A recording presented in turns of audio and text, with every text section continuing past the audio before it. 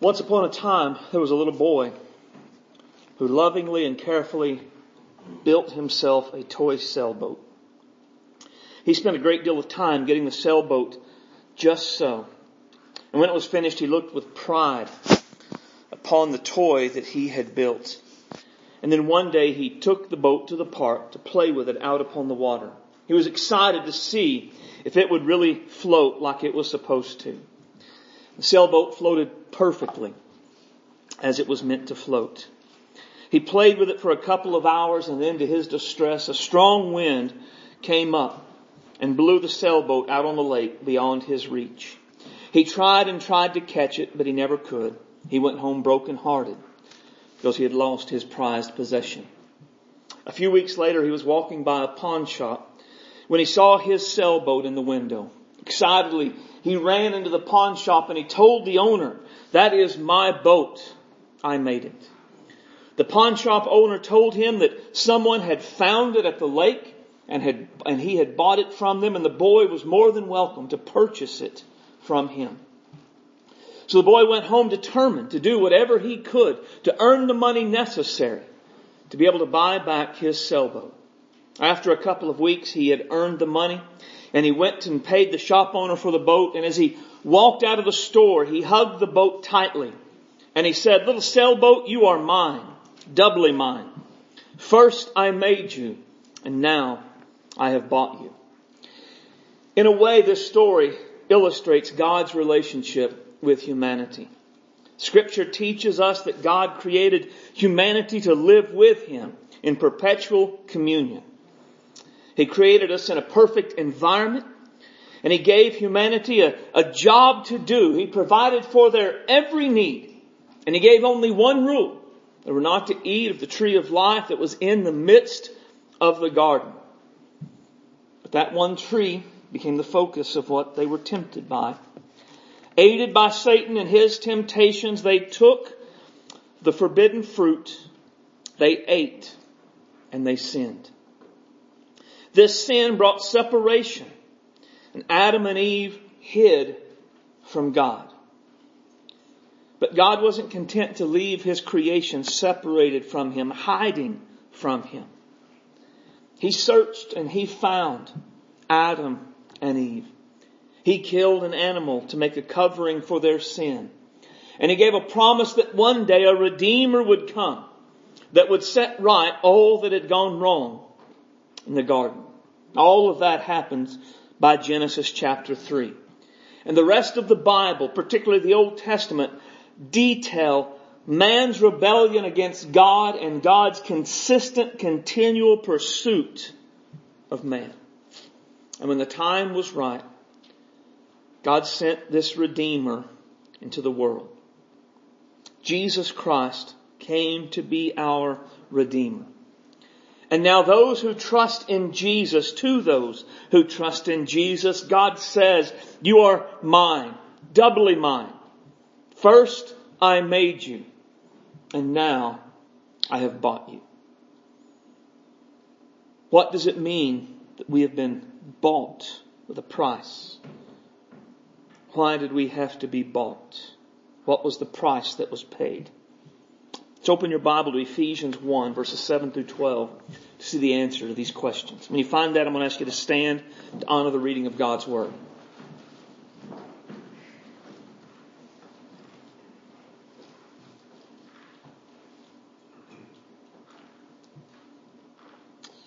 Ephesians 1 and 7. In whom we have redemption through His blood, the forgiveness of sins, according to the riches of His grace, wherein He hath abounded toward us in all wisdom and prudence, having made known unto us the mystery of His will, according to His good pleasure, which He hath purposed in Himself, that in the dispensation of the fullness of times He might gather together in one all things in Christ, both which are in heaven and which are on earth, even in Him, in whom also, having obtained an inheritance, being predestinated according to the purpose of Him who worketh all things after the counsel of His own will, that we should be to the praise of His glory, who first trusted in Christ. The title of the message this morning is The Price of Redemption. Let's pray. Our Father, we love you today. You are great and awesome. You are worthy of our praise and worthy of our devotion. We come this morning and we do bow and surrender this time to you. Lord, in what's left of this service today, Lord, we surrender it to you, that you would help us in this moment to lay aside any cares of life, any distracting thoughts, that you would protect our minds from the enemy who would seek to steal the good seed and keep us blinded to the gospel. That God, your Holy Spirit would come and He would take your word and He would make it living and active and speak to us so that we would know you are here, you are at work in our lives. Father, today we need you to open our eyes to behold the wondrous things that your word has for us today.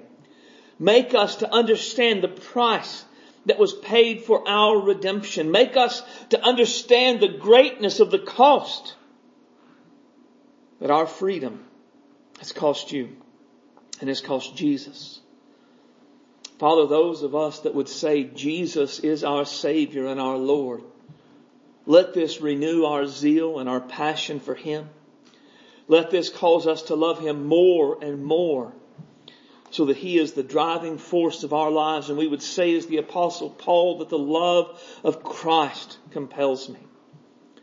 For those that are here today that have not known you, never trusted in Christ, drive home in their hearts what you have done to secure their redemption.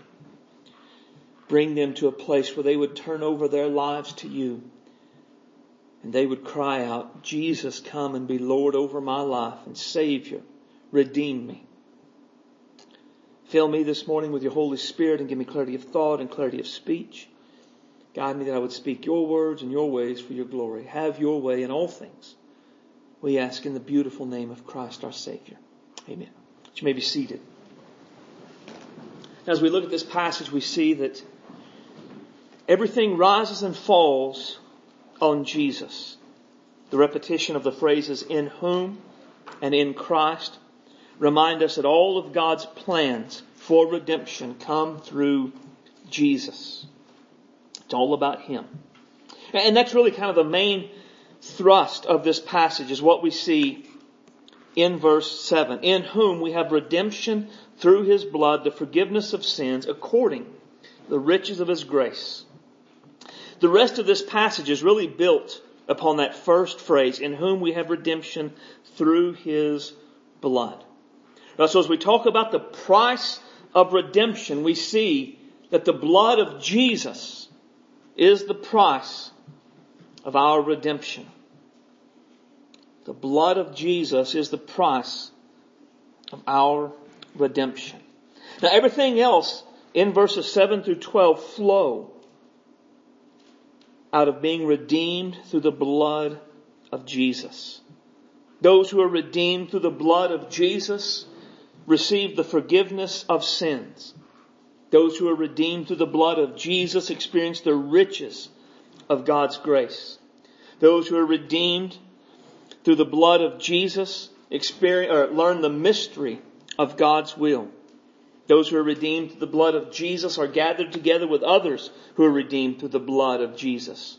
Those who are redeemed through the blood of Jesus receive an inheritance. And those who are redeemed through the blood of Jesus live in such a way that they bring praise to God's glory. And we're going to today focus mostly on the price of redemption, because that is something that we can forget if we're not careful.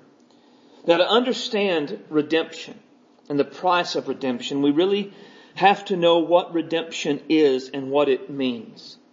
To redeem, it means to purchase and set free by paying a price. It carries with it the idea of deliverance, or setting someone free after paying a ransom. Imagine someone that is being held captive and is completely unable to free themselves.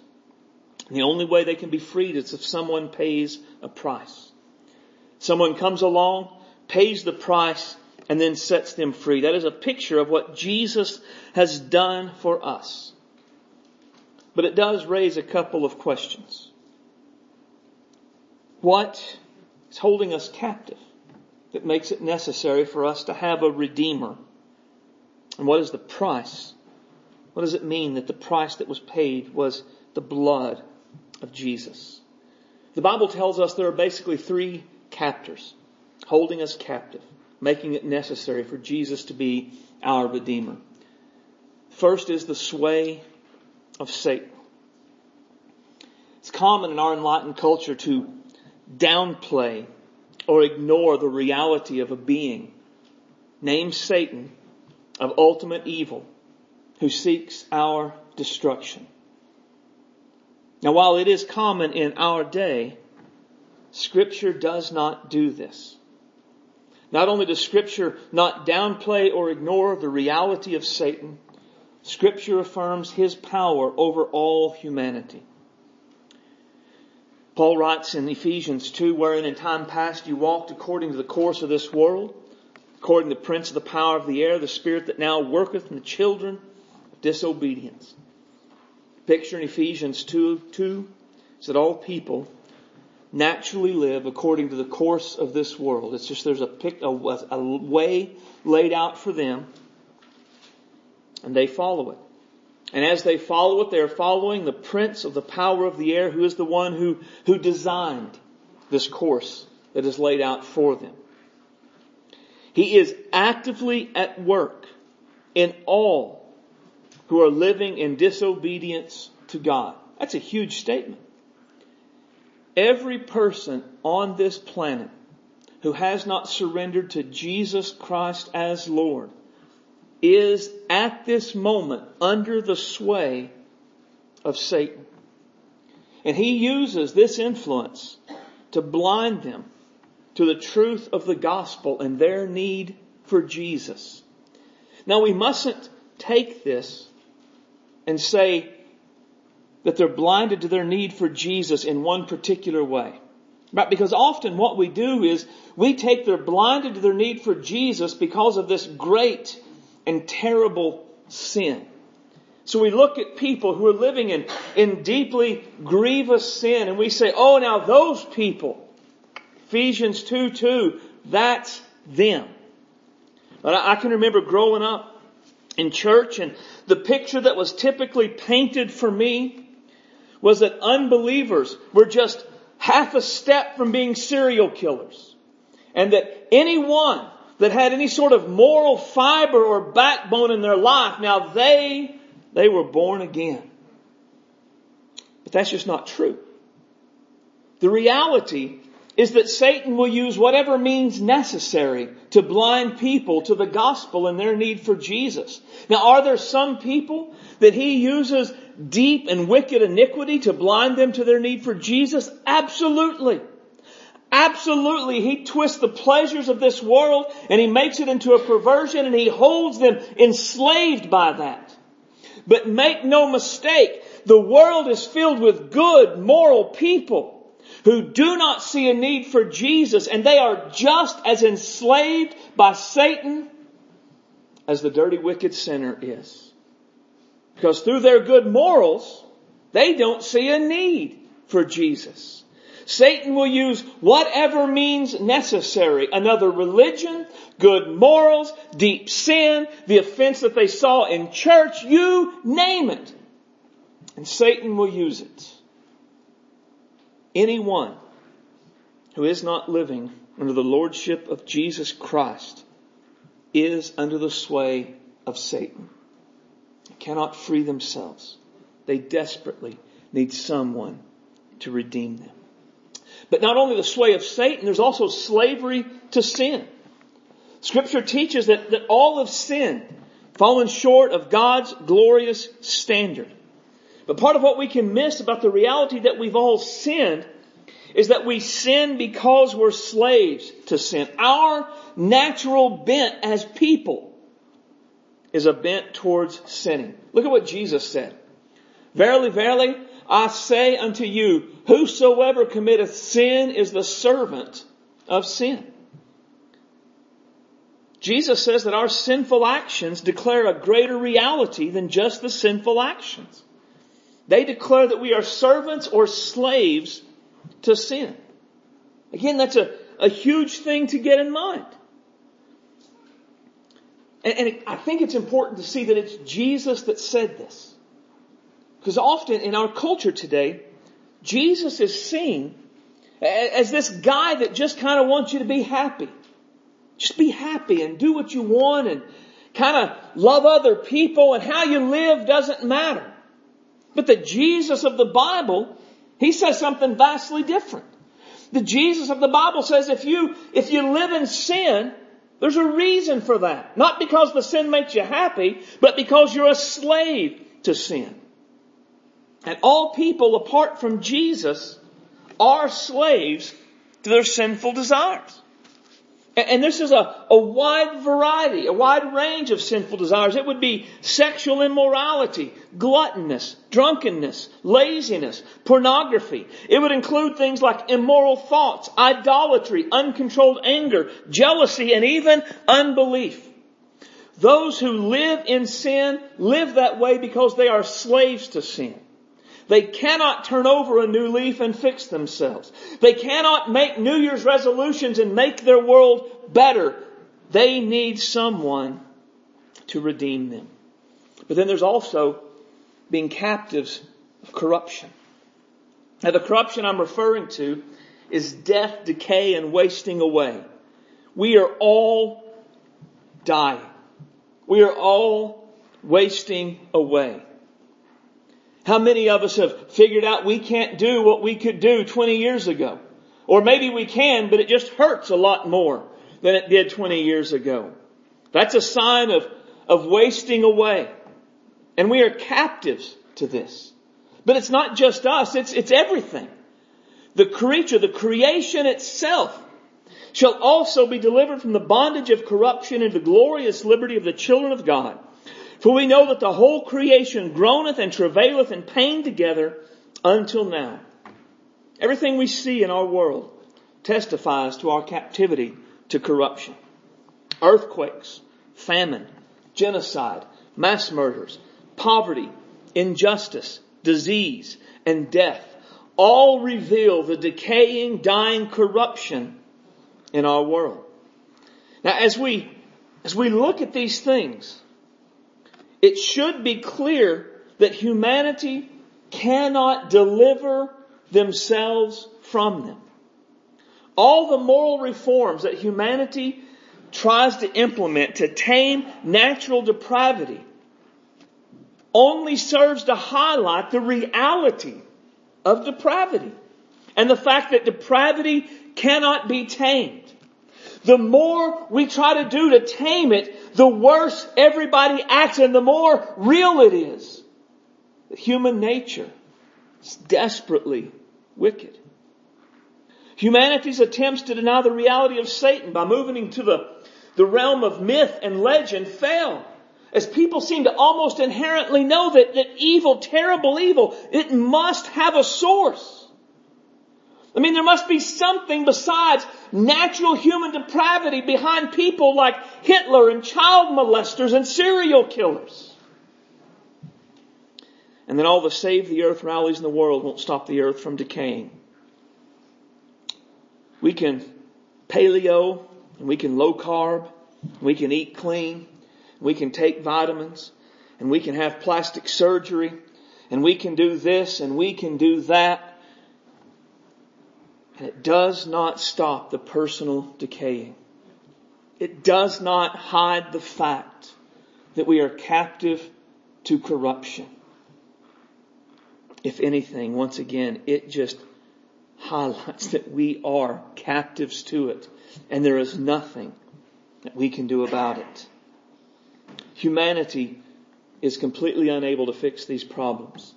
We need a Redeemer. A Redeemer who would pay the redemption price. Scripture has always taught us what the price for redemption was. In Genesis 3, when Adam and Eve sinned, an animal was slain to make coverings for them. This revealed the price of redemption. A life for a life. When God redeemed the Israelites from Egyptian captivity, the blood of a lamb had to be put over the door so the lives of those inside would be spared. A life for a life. The Old Testament sacrificial system was a constant reminder of the cost of redemption.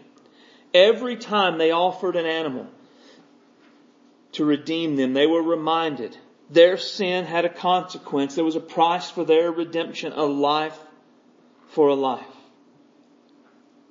We were not redeemed by corruptible things like gold or silver. The cost of our redemption is much higher.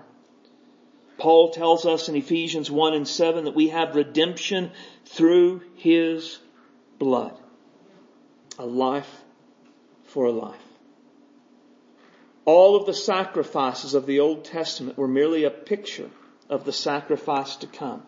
This is why Jesus came.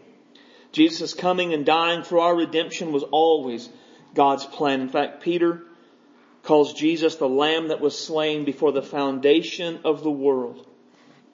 God always knew how we would react and what we would do. And He knew there would be a Redeemer. And Jesus was always going to come and be that Redeemer. We cannot forget the high price that was paid for our redemption. And it's easy for us to read redemption through His blood and not really grasp all that goes in to that. All that Jesus did to purchase our redemption. So today I want us to take time and just look at what Jesus endured, what it means that we have redemption through His blood, so that the price that was paid would be burned into our minds and have the impact on our lives that it's meant to have. Turn to Matthew 26, verse 67.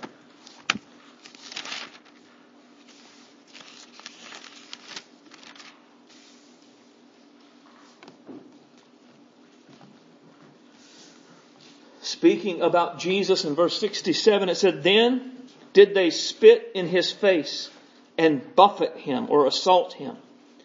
"And others smote Him with the palms of their hands, saying, Prophesy unto us, thou Christ. Who is He that smote thee?" There's already been a bit of a court scene. And now the hard stuff begins. The beatings, the mockings, the humiliation that came upon Jesus. Here we have the sinless Savior of the world who has done nothing but good throughout His life, standing before the religious people, the religious leaders of His people, who should have been the very first ones to recognize Him and bow before Him. And yet what they find is they reject Him, they spit upon Him, and they violently assault Him. Now look down to Matthew 27 and 26. It says, "Then He released Barabbas unto them, and when He had scourged Jesus, He delivered Him to be crucified." Now Pilate had a custom during the Passover to release one Jewish prisoner to the people. So he gives them a choice. Release Jesus, who Pilate knew was delivered because of the envy of the religious leaders and was innocent, or Barabbas, an actual criminal. And the people chose to release Barabbas and crucify Jesus. And then it makes just a quick statement that He had Jesus scourged. And again, that's one of those words that we can easily pass over if we don't know what happened there. Scourging or flogging. What happened was the person was taken to a post and they were stripped of all clothing. The Roman centurions beat you with what the poet Horace referred to as the horrible whip. And the horrible whip was a short whip with several ends, kind of like a cat o' nine tails. And each of the ends usually had something like a jagged piece of bone, a sharp rock, or a piece of metal tied to it. And the people charged with giving the beatings would stand on either side of the victim. And they would alternate hitting them. And the entire backside of the victim was the target. Head to feet, everything was fair game. The stuff that was on the end of the whip was sharp, so that when it hit the flesh, it would stick. allowing the centurion to rip skin and muscle when they jerked it back to hit them again. The beatings were so severe that many victims died from this alone. And it was so severe that those who survived often died shortly thereafter. One historian referred to being beaten by the Romans as being half dead, because even if they did survive, they were never the same afterward. When it says in verse 26 that Jesus was scourged, that's what it means. As terrible as the suffering was, it's not over. It says in verse 27 that the soldiers of the governor took Jesus into the common hall and gathered unto him the whole band of soldiers. It's a lot of dudes. And they stripped him. And they put on him a scarlet robe. Keep in mind, his back is bleeding. And when they had plaited a crown of thorns, they put it upon his head, and a reed in his right hand. And they bowed the knee before him and mocked him, saying, Hail, King of the Jews! And they spit upon him. And they took the reed and they smote him on the head. And after they had mocked him, they took the robe off from him, put his own raiment on him, and led him away to crucify him. More humiliation. Putting on him a scarlet robe and a crown of thorns and giving him a reed. And then kneeling before him, mocking him. Oh, you're the King of the Jews. Aren't you glorious? The crown of thorns would have likely shredded the flesh of his forehead as it was forced down upon him. Roman soldiers were big and burly guys, and so when they hit him, it came with significant force. And the whole band, it seemed, did this. And the picture is they did it until it was not fun any longer. They just got tired of doing it. And so then they took him away to crucify him. Verse 32, it says, And as they came out, they found a man of Cyrene, Simon by name, and they compelled him to bear his cross. Jesus was too weak to carry his cross on his own after the beatings he had taken. So somebody else was forced to carry it for him. When they were come to a place called Golgotha, that is a place, the skull, they gave him vinegar to drink, mingled with gall. And when he tasted thereof, he would not drink.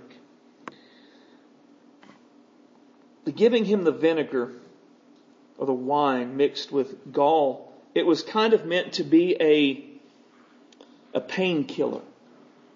Not out of compassion, not out of mercy. The Romans weren't known for that. It was just enough to numb the pain so that it wasn't overwhelming and they didn't pass out, because the Romans liked to watch people suffer. But Jesus would not drink it because he could not have the pain numbed. That was a part of the redemption price, was feeling all of the suffering of the cross and all that went along with it.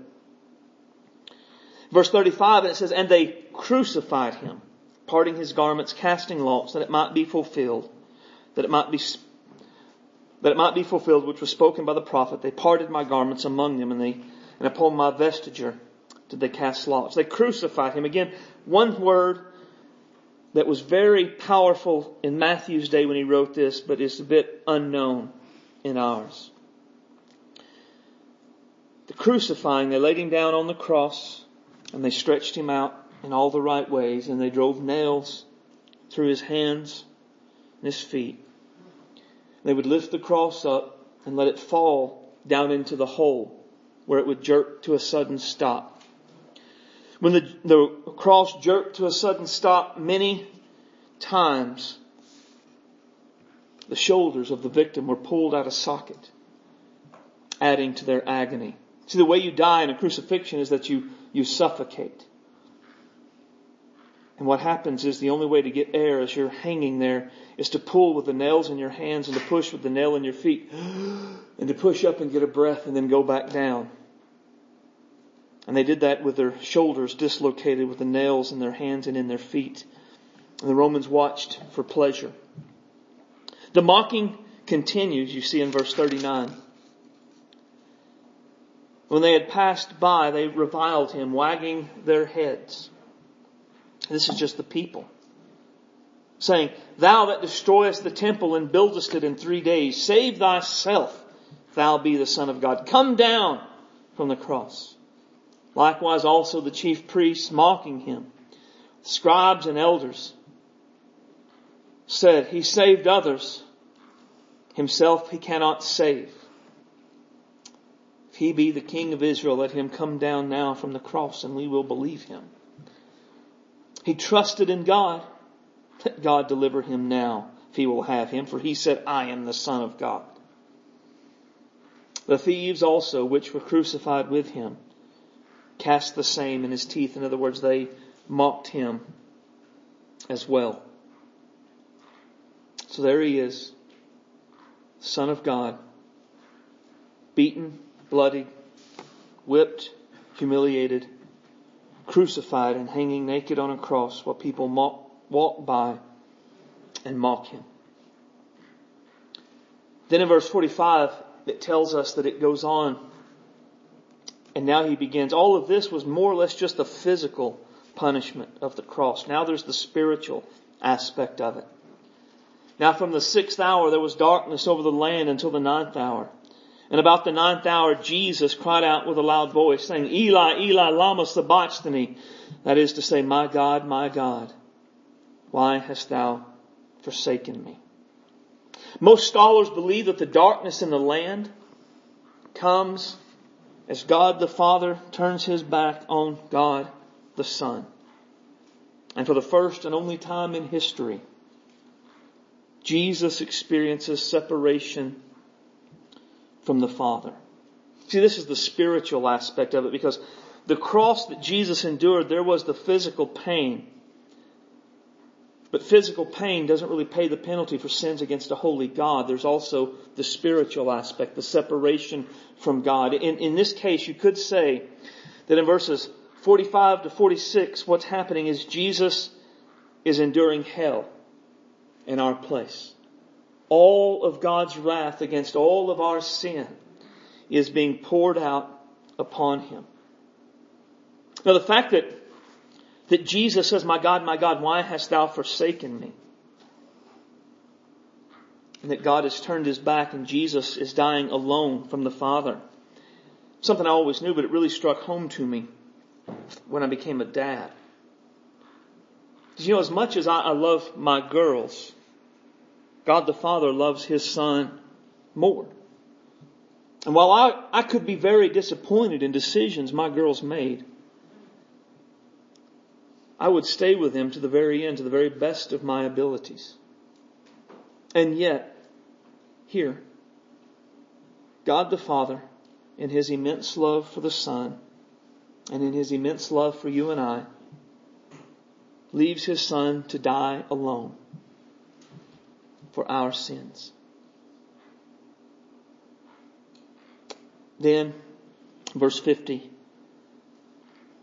he had cried again with a loud voice. He yielded up the ghost. The veil of the temple was rent in twain from the top to the bottom. The earth did quake and the rocks rent. Go ahead and turn back to Ephesians 1. Look at verse 7 again.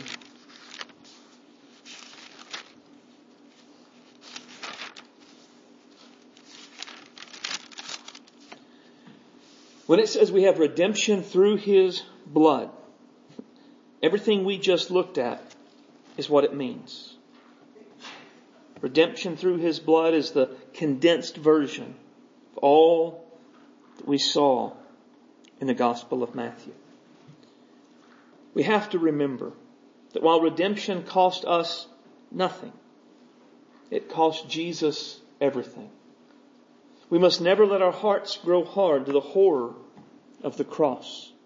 The price Jesus paid for our redemption, it must always be fresh on our minds. And this is just kind of a rabbit trail, and I'll get back quickly. In light of what Jesus has done for us, is anything he asks of us too much? Is anything he asks of us unreasonable? Surely not. Now all that Jesus did for our redemption brought the forgiveness of sins. Made it possible for us to be redeemed from all the things we cannot redeem ourselves from. And I had intended on talking about everything that I had looked at earlier, but we don't have time for that, so we're just going to focus on being redeemed for the forgiveness of sins. What Jesus did, paying that ultimate price that we saw, made it possible that when we go to God through Him, that our sins are forgiven. And our sins being forgiven by God is really a huge, huge thing because of how fully they're forgiven. It's a great passage. It says, you being dead in your sins and the uncircumcision of your flesh, hath He quickened together with Him, having forgiven all your trespasses, blotting out the handwriting of ordinances that was against us, which was contrary to us, and took it out of the way, nailing it to His cross. Now through His blood, Jesus wiped out the record of charges that was against us. Now think of the record of charges, the handwriting of ordinances, as a ledger containing all of our sins. And that ledger was to God, and it was kind of an IOU. God, here's what I've done, and I've racked up a great debt towards you because of my sin. A debt so large that, as we've seen, we could not pay it. But a debt so large that we had justly earned the punishment of death. But Jesus came and He took the penalty, and through His blood, He wiped out the debt in that ledger, and He nailed it to His cross. Now there are a couple of ideas pictured with that He nailed it to His cross, that He wiped out the ordinances that were against us. One is the idea of erasing. Some of the parchment used by scribes at this time was made from the skins of animals and was pretty expensive, so they had to use a special kind of ink that wouldn't really bite into the skin so that it could be used over and over again, sort of like a dry erase board. And so when the ink was written on there and whatever was erased, it was gone forever. There was no getting it back. And so if you had a ledger that said you had a debt and somehow that ledger was wiped clean, it was gone forever. And there was no way to get it back. So that's kind of the picture. The other idea associated with this is that of a criminal record. Criminals at this time were typically punished publicly. And when this was done, there was a piece of parchment posted near them with a record of all of their crimes. Here's why they're being punished in the way that they are. And when they had completed their punishment, if it wasn't death, the parchment was taken, and someone in the government who had the authority to do so, he would take a different color of ink and he would write the word tetelestai over the top of it, meaning paid in full. And then once the ink was dry, it was folded up, it was given the official seal of the city and given back to the criminal, who typically carried it with him all of the time. So that way, if someone else in the Roman Empire saw him and said, hey, you're that person and you're guilty of this, he could pull it out and he could say, no, paid in full. And because his debt had been paid in full, he could not be charged with it ever again. Both of these are a picture of what Jesus has done for us. He has erased the debt so completely that God never thinks on them again. That's what Scripture would teach us. We are so completely redeemed and forgiven for our sins that there is, right now in this moment, for those who are believers in Jesus, there is no condemnation for us. Now and forever. In Christ, there is no condemnation for us. How great is that? I wish I had time this morning to get into all that was meant. Read Romans 8. Read it, believe it, live it, be encouraged by it. But Jesus on the cross, through His blood, He wiped that slate clean. He paid that debt full. And now we can never be punished again for those sins that were taken in our place. We can never suffer the eternal judgment for sin because of what Jesus has done. We are free, forever free from condemnation because of Jesus Christ. And this was all done according to the riches of His grace. It says at the end of verse 7. The redemption Jesus purchased, it is not a debt that God owed us. It is just a demonstration of His grace that He bestows upon us. I think of grace as just getting what you don't deserve. Mercy is not getting what you deserve. Grace is getting what you don't deserve. If your kid takes a rock and throws it through the window, they deserve spanking. If you choose not to give them that spanking, you are being merciful. If you choose not to give them a spanking and then take them for ice cream, you are being gracious. That is a picture of what happens with us. Not only do we not get what we do deserve, we are given all of these things that we don't deserve. All because of God's grace. Not that we've earned it. We were rebels. We were unbelievers. We were sinners. We had no desire for God. And yet God doesn't want us to experience those consequences. So Jesus came and He took our punishment. And now, according to the riches of His grace, we know the mystery of His will. We're made together one with other believers in Christ. We have a precious inheritance. We live and we can be for the praise of His glory. All of that and so much more Jesus purchased for us on the cross. All of this is available, but only through Jesus. Because Jesus alone paid the price of redemption. Everything rises and falls on Jesus. Let's bow our heads and close your eyes.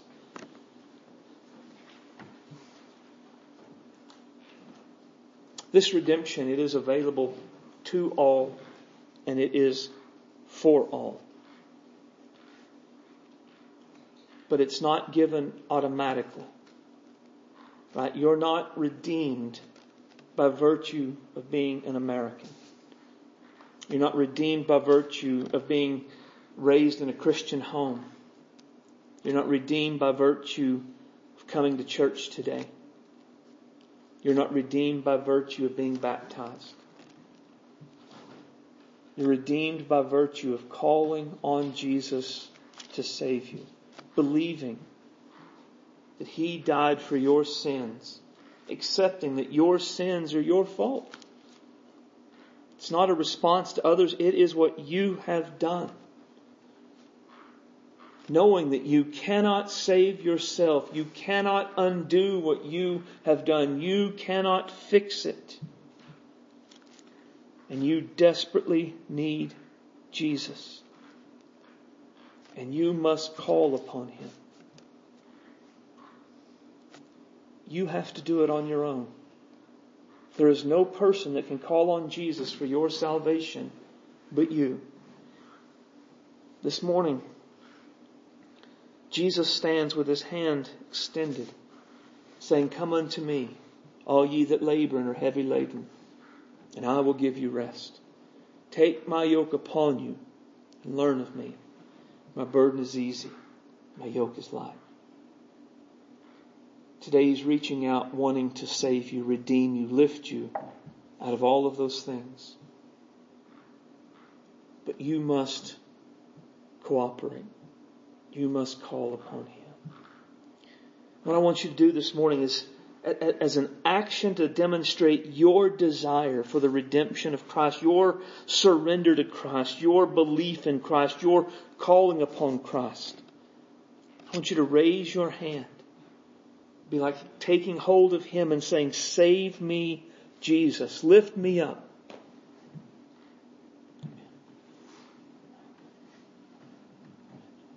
We're going to take just a couple of minutes and we're going to pray. And you call on Jesus this morning if you need to. Do not let this day and this moment pass without doing business with God if He has dealt with you this morning.